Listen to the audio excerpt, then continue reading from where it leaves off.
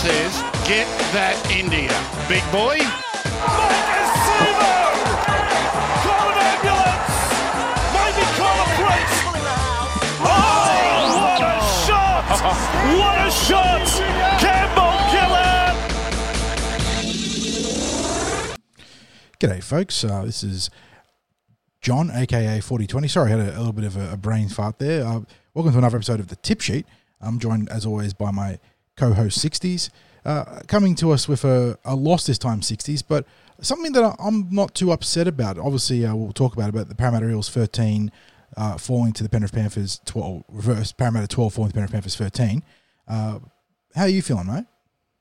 Yeah, a bit of a mixed bag, I have to admit, mate. I'm feeling a little positive after the game, and we'll go into the reasons why during this podcast.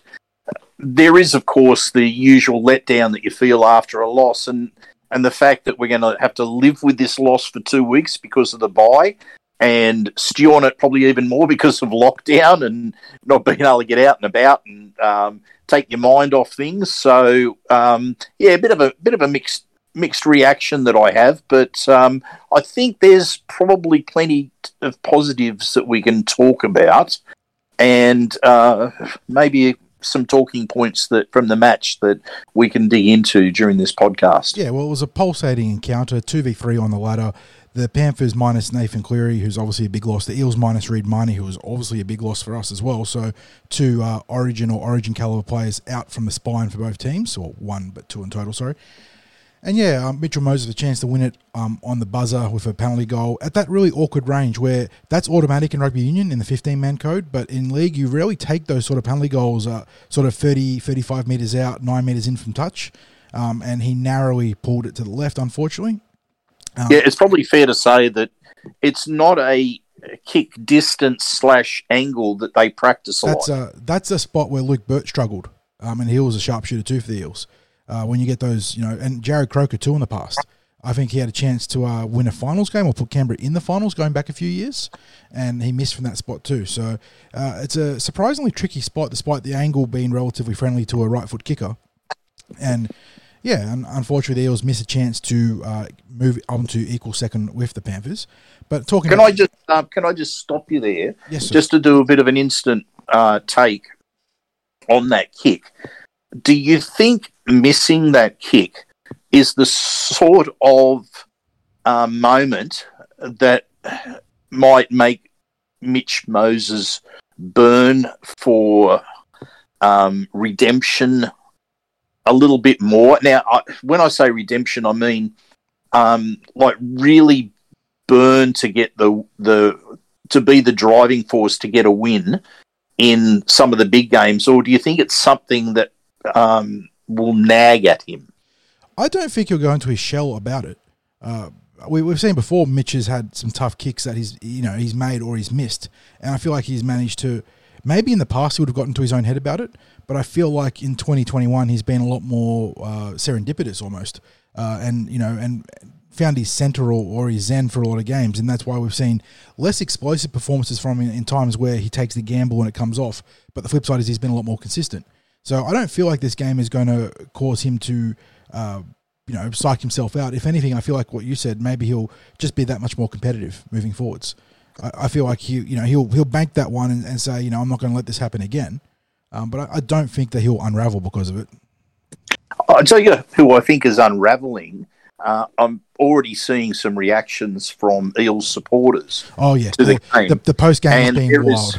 There is some major unravelling that's going on, and I think a lot of it was maybe sparked. If there were people that were watching, I watched the Fox Sports coverage. I reckon Michael Ennis was watching a different game to me because Ennis was a Spurs lover. That first half. I'm watching that first half, and I'm actually quite pleased with the patience, the control, the domination of field position. Not pulling the trigger. I was really happy with that. I'm with you 100%.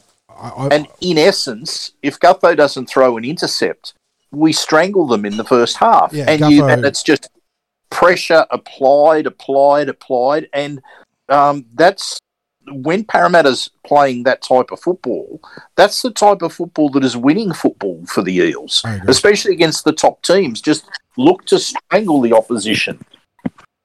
Yeah, if Gutho plays short to Wanga, he goes into the space and then links up with Sivo, and maybe we score, or at least we go into the red zone. And that and the Opachik flick to Dunster, who was just a little bit too flat, were probably the two defining moments of the first half. Obviously, in the second half, you had Sean Lane drop a great inside ball from Mitchell Moses and then get real lazy, allowing Apiasai Coruscant to shoot to the line. And they were probably the pivotal moments there. A rather bad night for Sean Lane, unfortunately. But, yeah, it's a great point, 60s, because in the first half, Eels 53% possession, which is, it's a good swing your way, but it's not dominant. And you had Mick Ennis crucifying the Eels about how they were squandering possession and looked clanky and couldn't do anything with the ball. Second half, Penrith 66% possession, score one try, and that was only because Sean Lane got lazy. And was that after the Tyrone May call? I can't remember. My timeline's now lost. Where you're talking about where he passed the ball off the ground. Clearly passed the ball off the ground, and then that was before that. Yeah. So they that lazy play from Sean Lane occurred.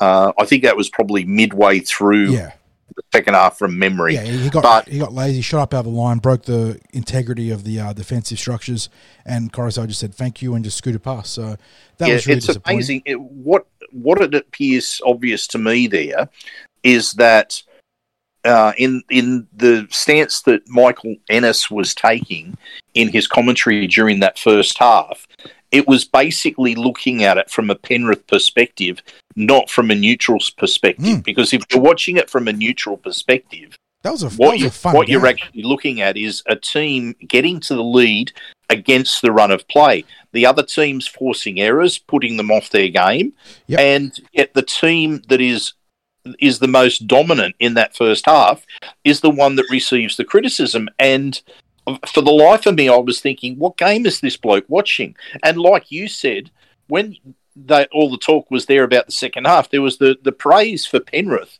for the way they controlled the second half. And I'm thinking, it's one try apiece. Yep. They scored a try that was on the back of one player's lazy defensive movements from the Eels. Both their tries came off lapses that were costly, individual lapses. Ice obviously had a great game, but drops off Tyrone May in the first half and allows him to score a soft try. And then, he was clearly gassed. You could see that before the try was scored. It was like, we're in trouble here because he's gassed on that chase back. The part that made me laugh about that, obviously, because the try sucked, but Ennis tried to put the knife into Mitchell Moses there too. He tried to blame Moses for not coming in for the tackles. Like, you realise that when you're on your goal line, you're playing man-to-man, and Moses has to play the second option. But yeah, Ice had a great game. Barvat scored a great try. Was statistically just phenomenal again. So he'll be upset that he let in that try, even if he equalised things early in the second half with that great kick chase. But yeah, this was a game. Well, mate, let's get into some stats. Yeah, let's get into the stats, because this was a game that was, I thought, very enjoyable. Like, I had that, there was that tense feeling in my chest the entire game because it was a finals-like contest, which I like. You know, the game goes down to the final minutes. Two great teams playing, even not full strength. And the numbers are pretty close. Penrith, 51% of possession when all is said and done. They were ahead by just over a minute in time of possession, 29-23 to Parramatta's 28-13. Eels were more effective completing at 80% to Penrith's 77%. Eels had more runs but less run meters. Penrith had in post-contact 2. Penrith had in line breaks 3-1. But the Eels breaking more tackles. Average set distance slightly favours Penrith. And they had more kick returns, which is a given, considering that Mitchell Moses was often clearing the ball in that first half from early in the first half and then in the second half, deep within his half. He had a fantastic kicking game. Penrith with the faster play to ball speed. From there, though, Eels with more kicks. Both teams diffused pretty neatly. Penrith had a few struggles early on in that regard, with Charlie Staines getting tested by Moses. Eels actually defended more effectively at 90% effective tackle rate. The Penrith's 86.2%. The Eels missed just 31 tackles to Penrith's 34 and made 13 ineffective tackles to Penrith's 28. So that's a good effort defensively there. And that's really what the eye test saw, 260s, wasn't it? Both teams defended pretty neatly all night. Tries came either off kicks for the Eels or off just those momentary lapses for Penrith. And I feel like neither team would be too upset defensively what they put on the board there. Yeah, it's they made the comment that was made frequently through the contest by the Fox Sports commentators was about the closeness of the contest, which again it was almost what's it? How can I put that?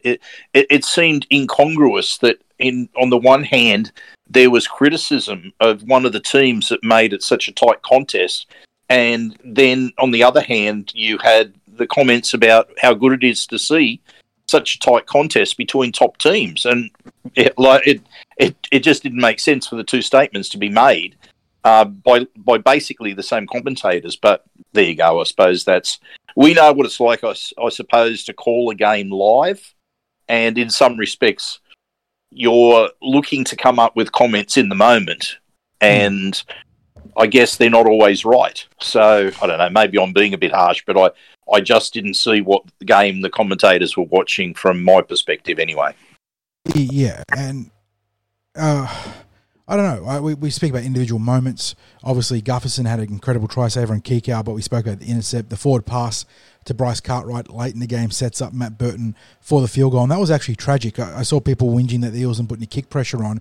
If you go back and watch that play, I think two forwards make the tackle, and Wanga Blake deliberately comes in as the marker to be the fresh man to shoot, and he gets set to go and he trips over. The wet conditions just undid him as he looked to shoot and get that big start for the block, and unfortunately Burton gets the uncontested kick and slots it.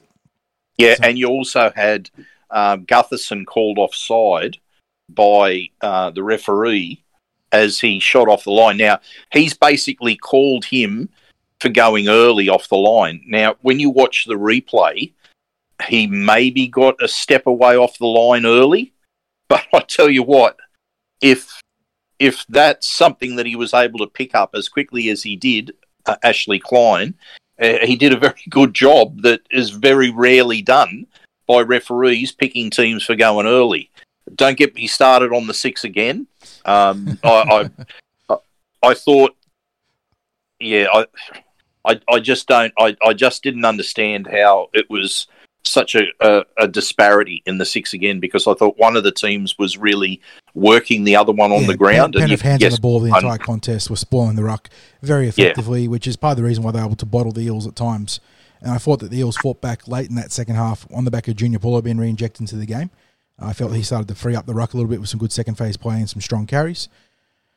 And in terms of individual players, there were plenty of good Eels on the night. I thought Wanga Blake was pretty solid. Mitch did the best that he could with what he was given. Maybe he could have taken on the line a little bit more, but kicking was tremendous. I think he went for over 600 metres kicking with a lot of great clearing kicks. Reg was very... You were going to say, well, do you think it's fair to say that he looked to play a controlled game tonight? And that's what Brad Arthur said as much in the post game. He wasn't critical of Mitch at all. He said, he missed the kick, but that's football. But he played to the game plan. Obviously, early on they looked to exploit Penrith's wingers. They know that Penrith likes to play an aggressive defensive formation, and they put in the early kicks to get some results. And then later on, when Penrith were right in the contest, he managed to keep the Eels in the thick of things of a strong clearing game. So I am very content with what he did, and obviously people are going to crucify him for missing that kick, which he just squeezed to the left too. That's the real tragedy of it. He didn't miss it badly, just enough, unfortunately. But yeah, very happy with Mitch's game. I thought Dylan in the first half was very good. Had some great tackles on Kikau. Had a really nice play that led to that flick past Opachik that Dunster wasn't in position for, which would have really helped his, I suppose, the perception of his game. But in the second half, when we didn't have the ball, that's the problem is when in the second half we haven't got the ball, so it's easy to be critical of both halves. And we already mentioned that Mitchell Moses could have taken on the line more, but that's also a reflection of possession and territory. And if Mitchell Moses is struggling in that regard, then the guy that's going to have absolutely no say is Dylan Brown, isn't that so? Oh, yeah. When you have a secondary and even the borderline tertiary option at times because of the way we use Quinton Gufferson, obviously it'd be nice to get a big game out of Dylan in these sort of circumstances, but the game really didn't come his way.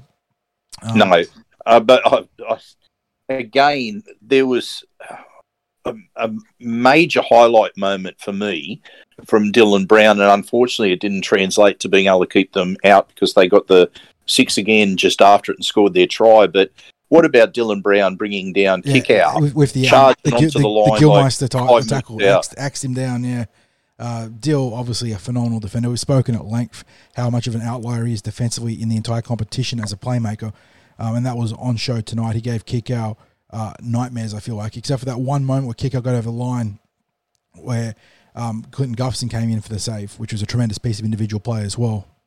I thought that the Eels did a great job bottling him up. And it was a very good contest between the forwards in general. Both teams were just slugging it out. A lot of big hits, big carries. There was very few line breaks in that regard. Like, it was 3 line breaks to 1 on the entire night, with Coruscant contributing, I think, 1 or 2 of those. So the forwards really in the contest there. And that was with the Eels putting Junior on the bench as not a reward, but as a contingency measure from backing up from Origin. We obviously said Papali'i had a great game. I thought a bit of credit to Ryan Madison too. I thought early on in sets he was getting heavily involved to help the outside backs when we're coming out of our red zone. And then probably the knock, if anything, was our bench was a little bit underdone tonight. And that's maybe where the game could have had a more impact. We spoke about Sean Lane's lapses. I think Oggy tried harder for a couple of carries, but didn't get many moments to carry the ball because that's when possession really swung against us. And Bryce was a late injection to the game. And unfortunately for Bryce, through no fault of his own, his biggest contribution was being part of that forward pass. So, yeah. So okay, I'll just give you my positives to come out of this game. I thought that when you're talking about taking on the Panthers, to have a scoreline of 13-12 against a team that, if you're talking about being able to score points, the Panthers have obviously done that many, many times this season, where they've put another team to the sword, even some of the top teams. And I thought that the Eels' defence was absolutely phenomenal, bar those couple of softer tries, but more on that in a moment. I thought that the Eels in attack were patient and composed. They were criticised for not throwing too much at the opposition, but have a look at what Penrith's defensive record is for the season. You're really dictated by who you play against, and it's an old saying, but whatever the team that you're playing against is, how they perform obviously has a big bearing on the result of the game. And the Panthers are consistently almost an impossible team to score tries against. So we came within a tip of the finger length away from Sivo getting a try, which could have made a big difference. Opportunity took an intercept. Yes, yeah. Those sorts of moments where it could stick, or the ball could stay in the hand in the put down. They're big moments in the context of the game. But you've got to give Penrith credit for what their defence is like. And if you're going to give Penrith credit for their defence, you also have to give credit to Parramatta for their defence, because that's why all of those Penrith danger players were effectively shut down during the game. And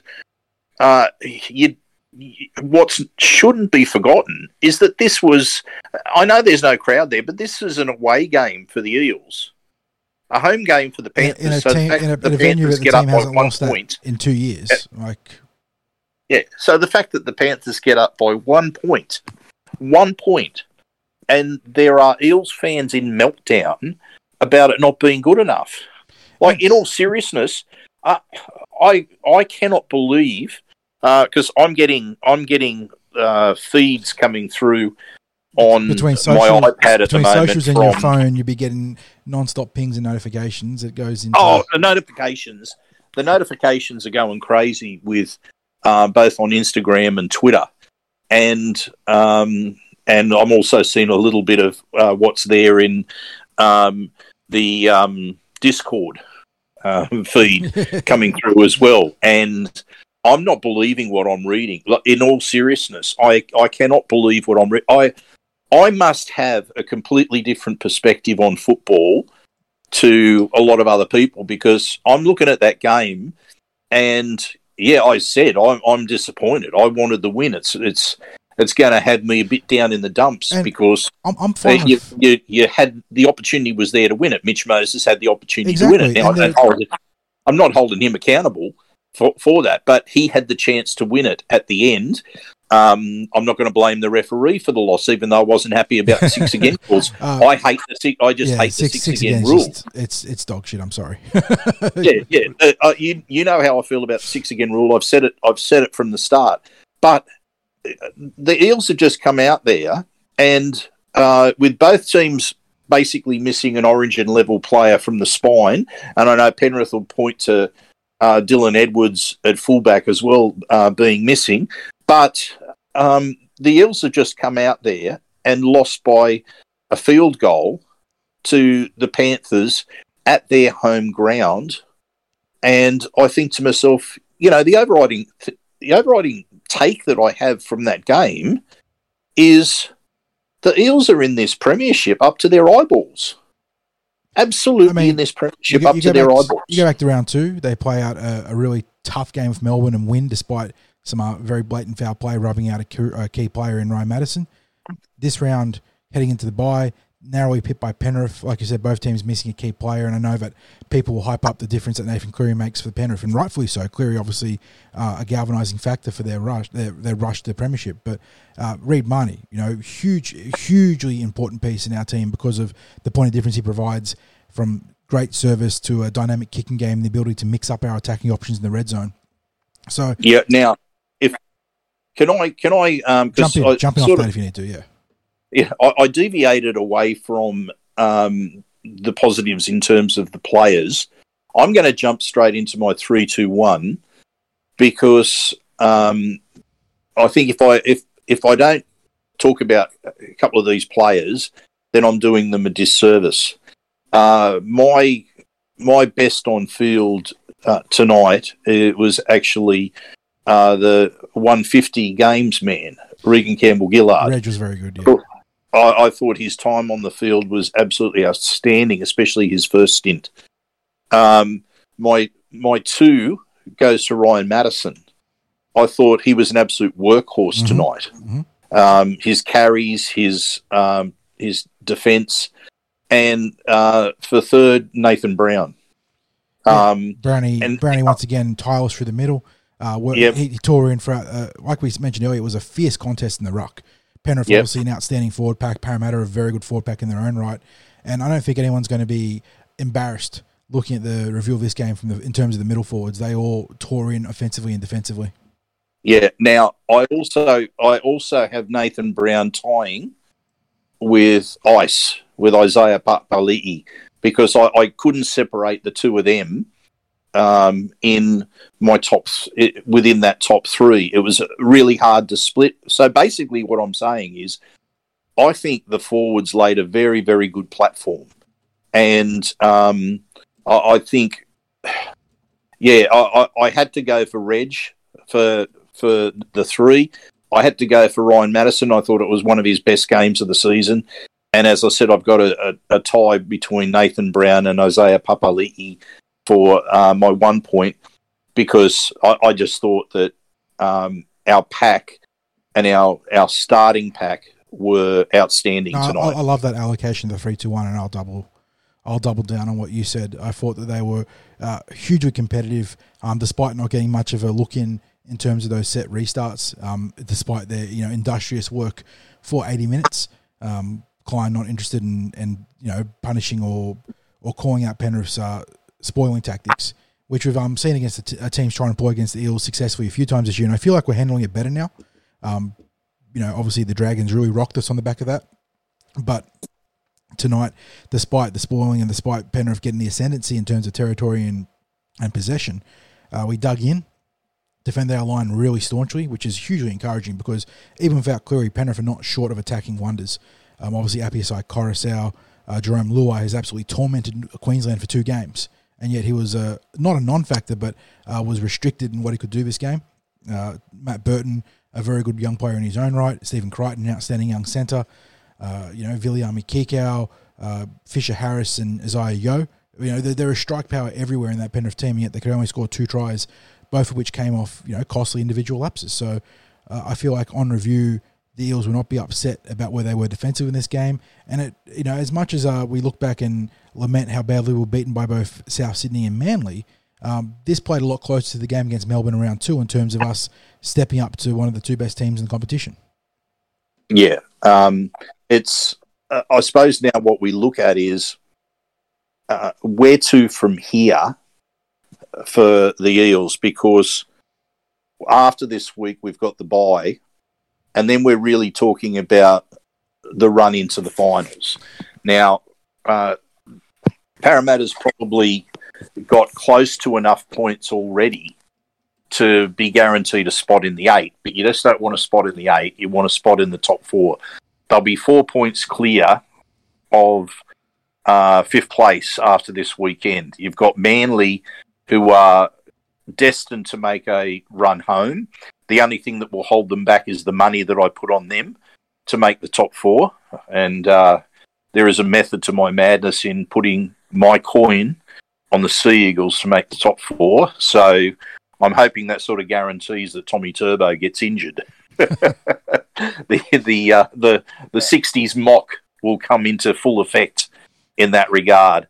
And if Manly get a bit of a run on and do achieve it, I've got a bit of coin in the pocket as a result. So I couldn't resist the $6.50 that was available for them to make it, because I just looked at the draw and they are blessed. I mean, it's a win-win bet, right? They've been kissed on the proverbial. It is a win-win bet, though. If Manly bomb out and don't make the top 4, a hated rival has, absolutely bottled it and given away a dream run to the finals. If they make it, you collect a nice little payday. So, even if it does mean Manly making the top 4, you get some sort of payback for it, which is nice. Yeah. So, look, so where to from here? That is a good point. That's where I was going to go, is that you speak about that run home for Manly, and obviously the Eels have to play the same amount of games.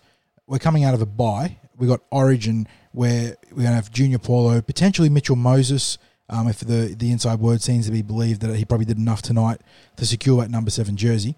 I don't know if Tom Opachik comes into calculations or Reed Marnie comes into calculations for Queensland, depending on health for Reed and personal status for Tom, who obviously had a very tragic incident prior to the game and his brother passing away. But are you comfortable with how the Eels shape up based on what we saw tonight?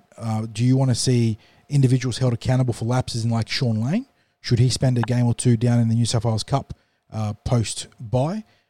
Would you like to see Blake Ferguson come back in the calculations, given that even though Hayes Dunce has done a good job, as we saw tonight, sometimes in these close games against the top competition, you need, not necessarily you need a Blake Ferguson, but you need every hand that you can get that can be a difference. That can be the guy that makes the tackle bust or the 15-metre set starter, or that just uncanny ability to finish slightly better than someone else.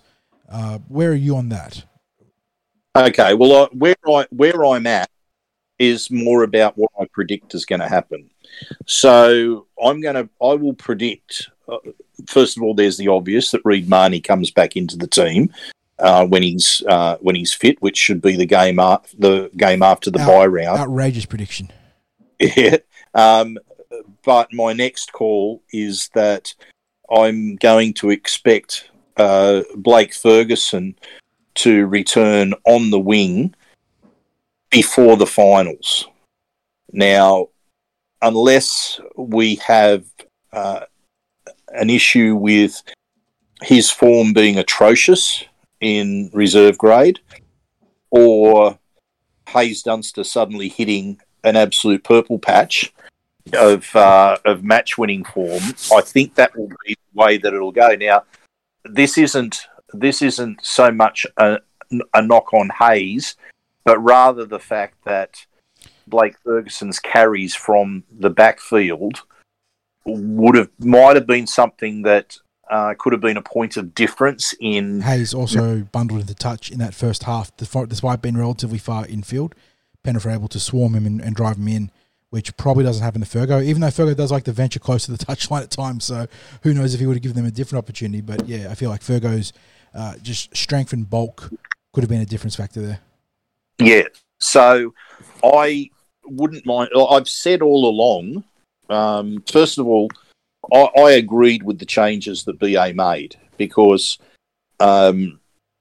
even balancing out the odd error that Hayes has got in his game, I knew that change would immediately improve our defence. Because if there's one thing that Hayes does very well, it's to follow instructions to the letter. If he's told to do something out there, he will do something out there. Like, he'll follow the coach's instructions.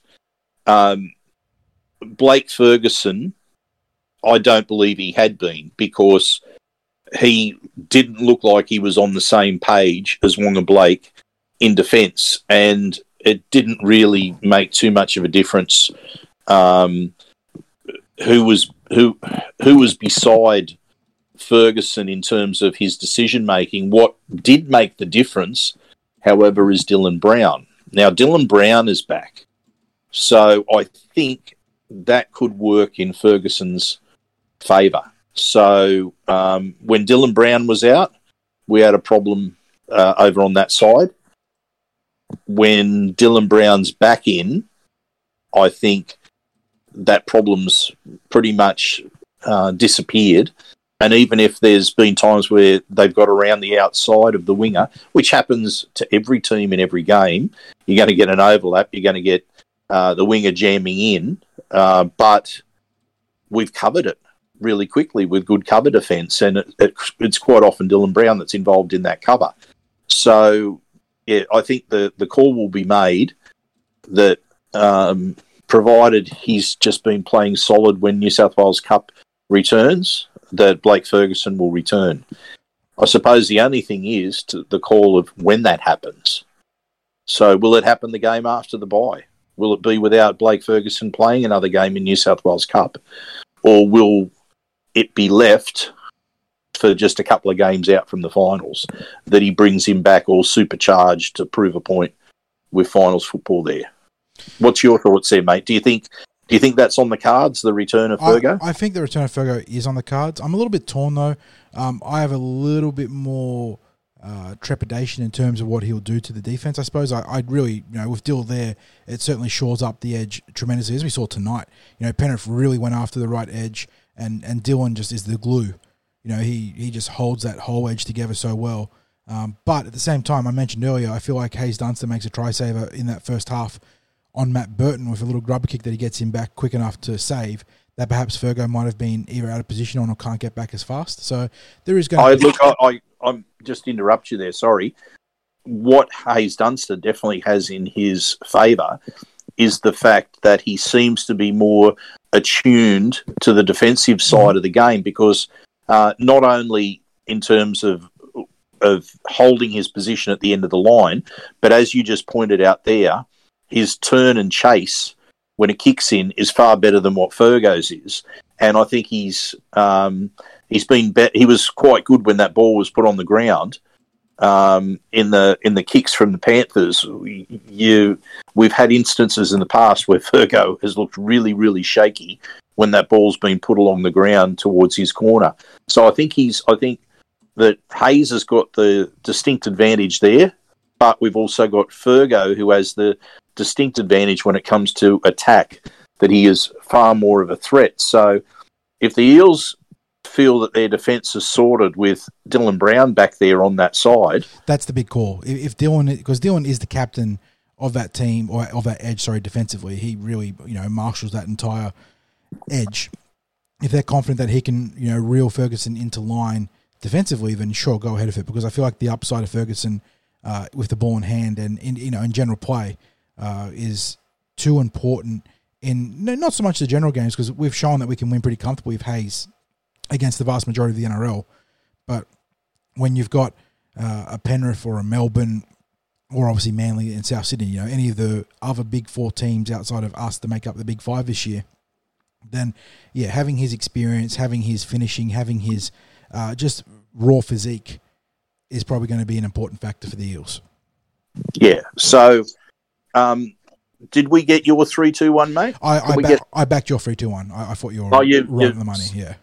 Yeah. Okay. The other question I was going to ask you on the follow up to the Ferguson change was: would you drop Shaun Lane, or would you tweak the bench? Because we seem to be a little bit reserved in playing Bryce Cartwright tonight in a high leverage situation. Was that a dead spot on the bench, which could have been used somewhere with someone else? I know that we are somewhat limited in the terms of the bench utility. Oh, Will Smith back, probably not so much, but the Nathaniel Roach injury was obviously a blow in that regard.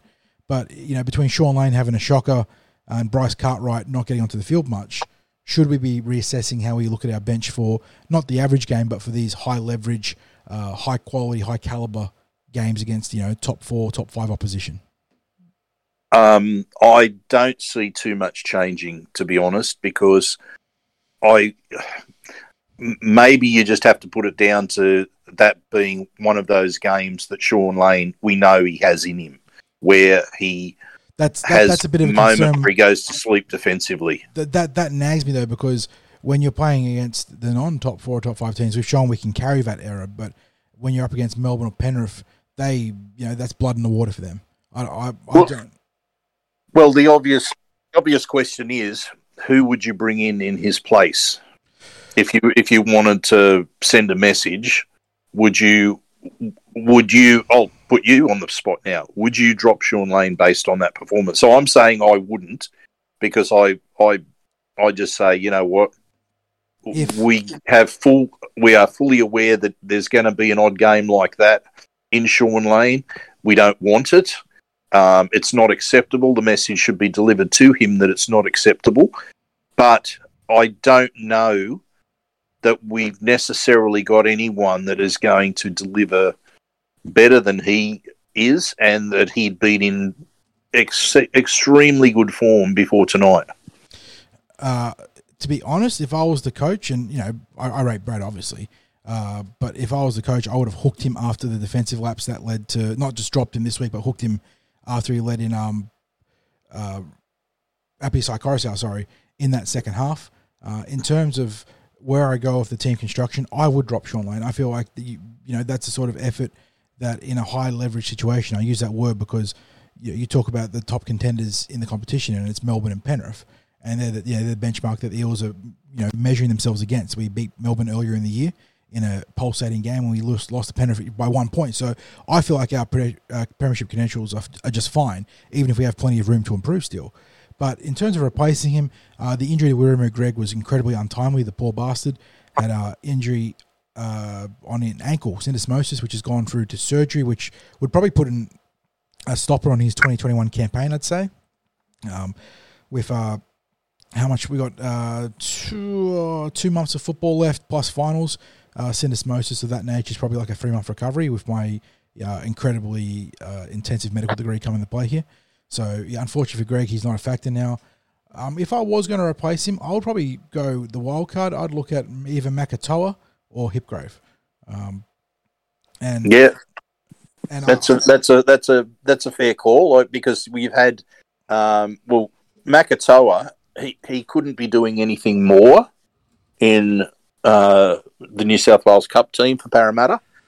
His numbers are off the chart every week. Absolutely off the chart every week. If that would be the big punt, bringing him in. Less of a punt, of course, is Keegan Hipgrave, who's been fine is a proven he's a proven NRL player. He can play edge, he can play middle. He's been obviously playing a lot longer minutes in New South Wales Cup than he has when he's been used in the NRL, and he's our 100% man at the NRL level. Yeah, so, you have to drop a game. Yeah, maybe you'd name him if you got to a grand final. Maybe you'd name him the good luck charm. Yeah. But, if BA wants to change our finals fortune, he's then the certain inclusion when it hits finals footy. I say all this because I am harsh on Sean Lane because he is such a positive point of difference when he's switched in and dialed on, or switched on and dialed in. That's probably the better way of putting that. He is, obviously incredibly difficult to tackle in the middle, can slip a cheeky offload, got a little bit of ball playing in him. So I love what he brings to the team in a positive aspect. That just in these games against Penrith and Melbourne and the like, you can't make those mistakes, not once, but on both sides of the ball. So if the message was sent to Blake Ferguson by putting him down to New South Wales Cup that some of these defensive decisions that you're making, Blake, it's just not up to standard, and we can't accept it anymore, so you can go back to New South Wales Cup. and then there's a bit of penance that's done at that level before being brought up. If that's how it plays out, you'd adopt a similar approach then with Sean Lane. Yes. I feel like it helps stop complacency from creeping in.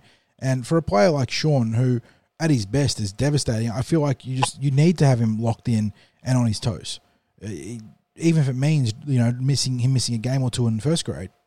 And I feel like he'd be better for the time in Reggie's. At least that's my take on it. Yeah. Yep. Okay. Yeah. No, I think that's probably fair enough. I'm still thinking that's not going to happen.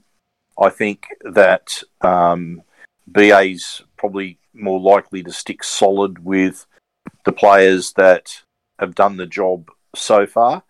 And whilst I don't necessarily disagree that what you're suggesting is an option, because I if BA turned around and did that, I wouldn't have a problem with it either.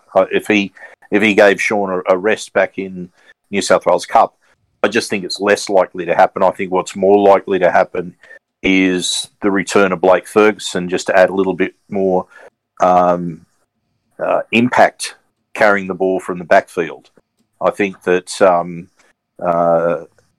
he just has even look, his games in New South Wales Cup haven't been brilliant by any stretch of the imagination. The fact that Phil Rothfield, for some reason, wrote up that he was killing it in the reserve grade, I'm thinking, well, I don't know if you've been watching the game, Phil, but I might have just given him a pass mark. If you look at the box score, he jumps out, because I think last game against Mounties, it was something like 11 runs, 190 metres or something like that, because he had the big line break and the other line break where he got bundled in the touch. So it's not like he's been awful. He's had some good moments in Reggie's.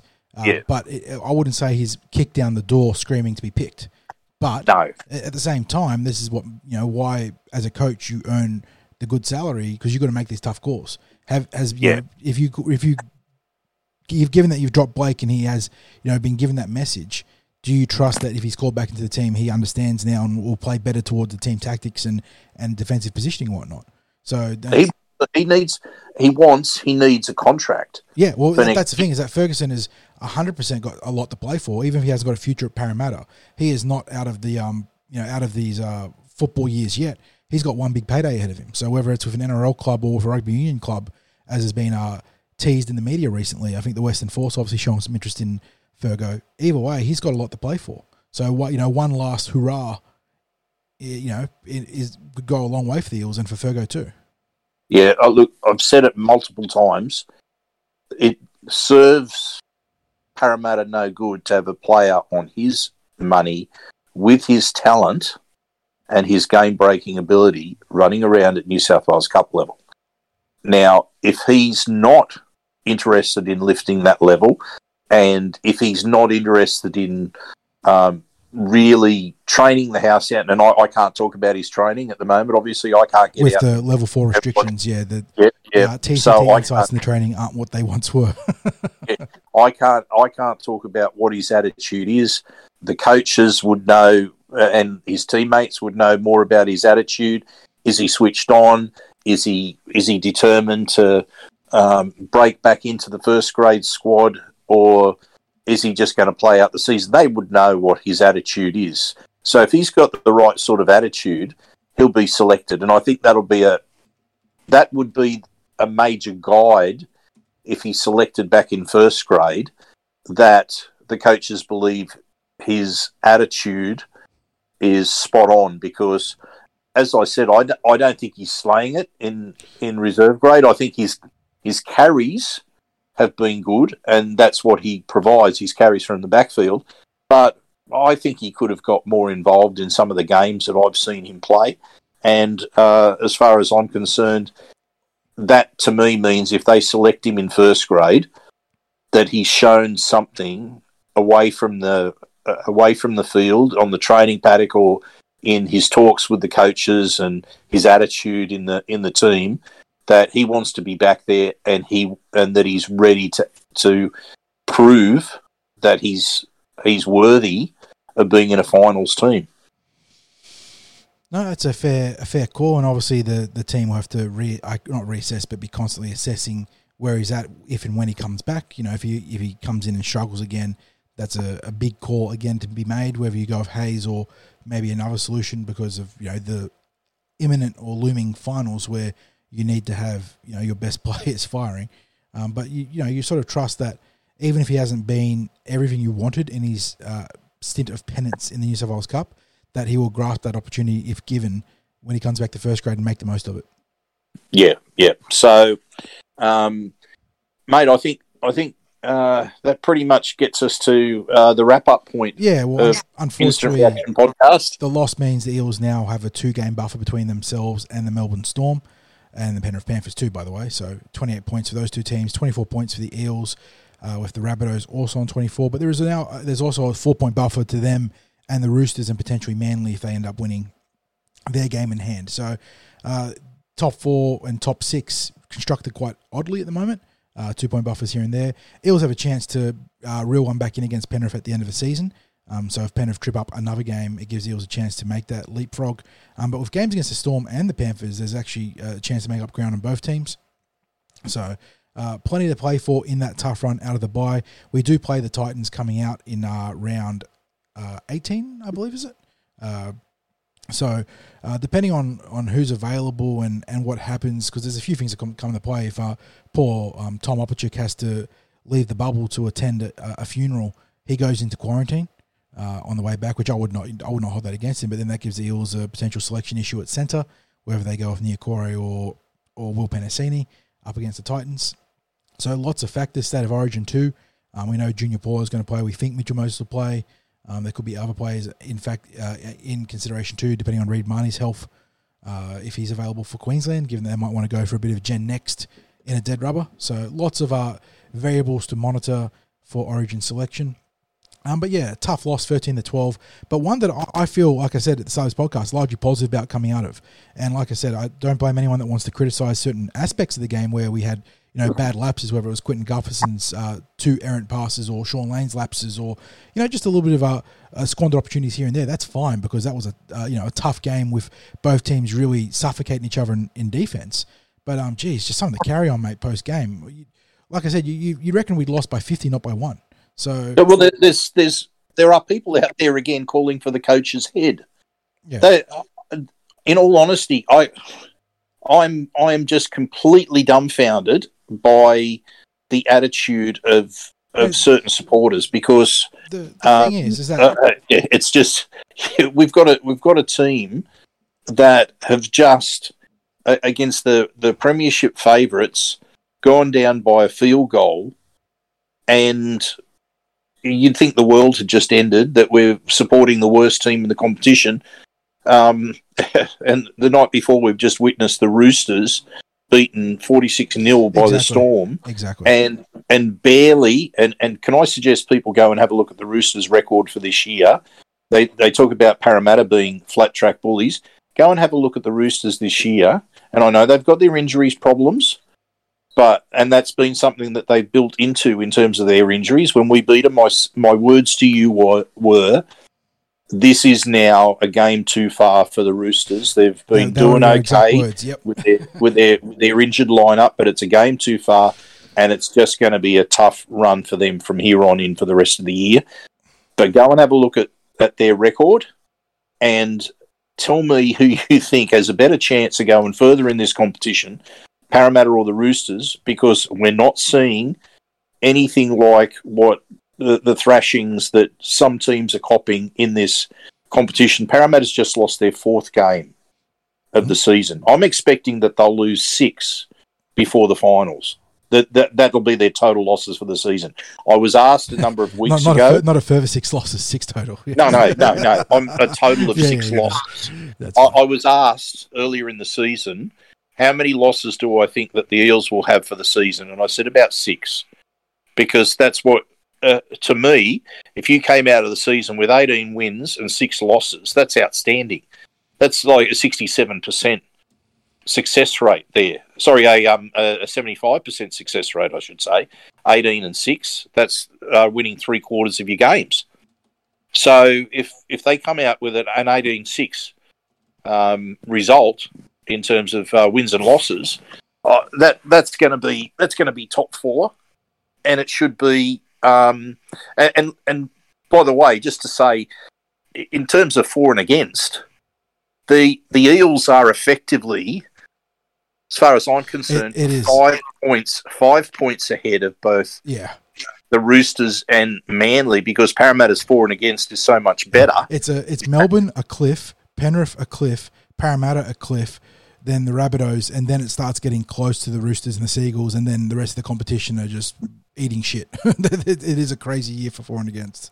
Yeah. It's just it is just a massive difference in terms of for and against. So for the Eels to miss the top four, they would have to lose 3 games more than the chasing pack, the Rabbitohs, than the what Roosters, say than say Manly or the Roosters do. Correct.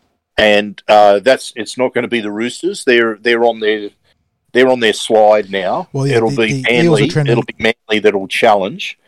And they're a Tommy Turbo injury away from having their season come to a sudden halt. Even with Tommy Turbo, and I know that they ended up spanking the Gold Coast, but they've shown that they can have bad halves.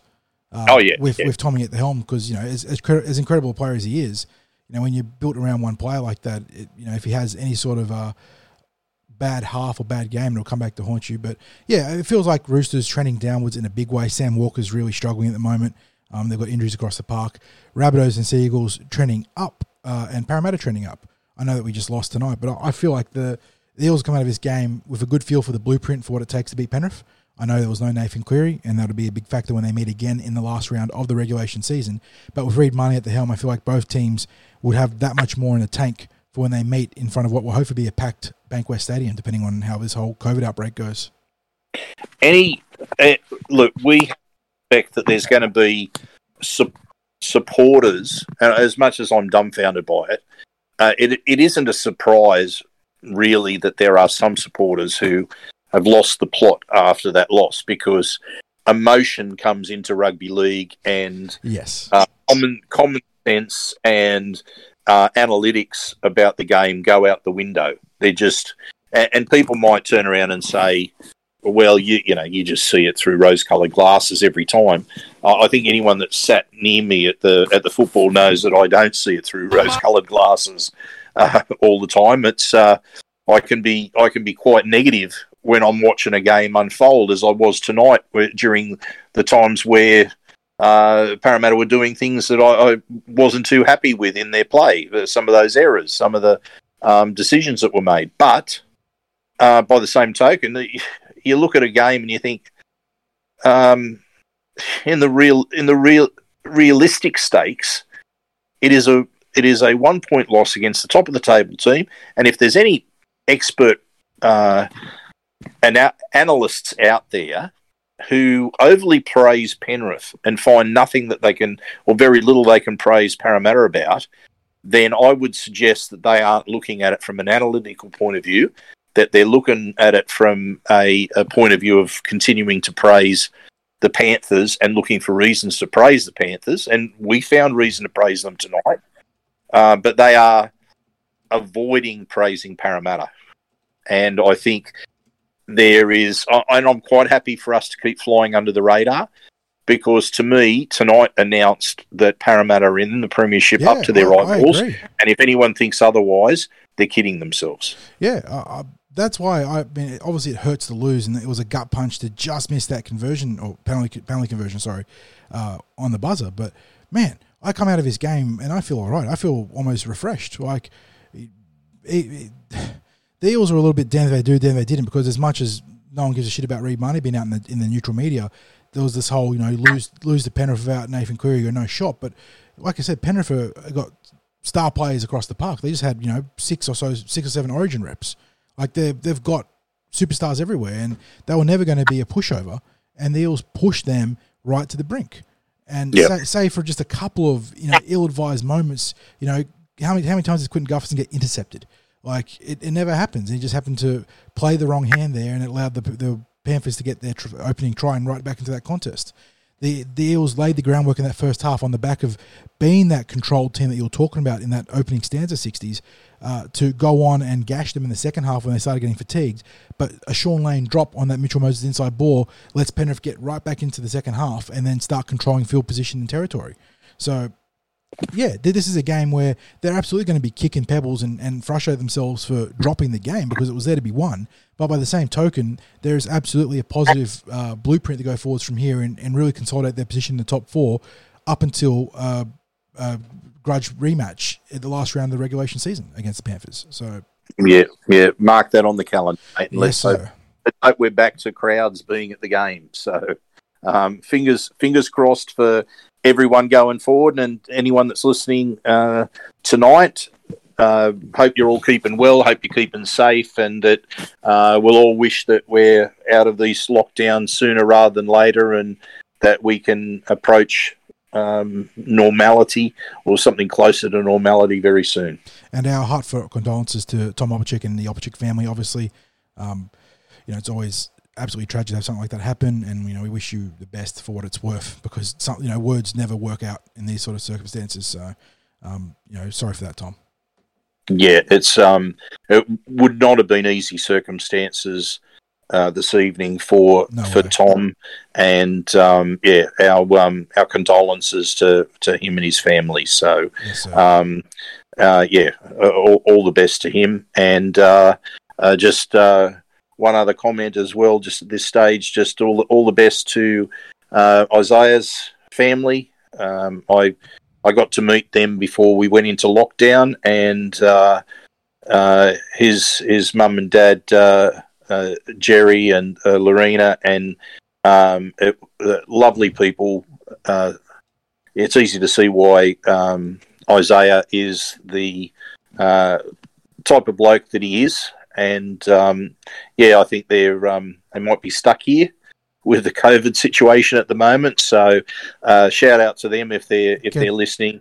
It was nice to meet both of you, and we did see a featured interview with Lorena on that is now available for people to watch on the Eels website. So recommend people have a bit of a look at that. Well, we'll talk about it more in the midweek podcast, given the news of the NRLW and the initial signings for the Eels. But if they're stuck over here, get Lorena involved in the NRLW for us, I reckon. She's whipped Desire into an incredible footballer. So, and she knows her footy too. So, absolutely. On that note, bittersweet there. Some great news and some tragic news. We'll wrap it up. As always, thank you for stopping by and having a listen.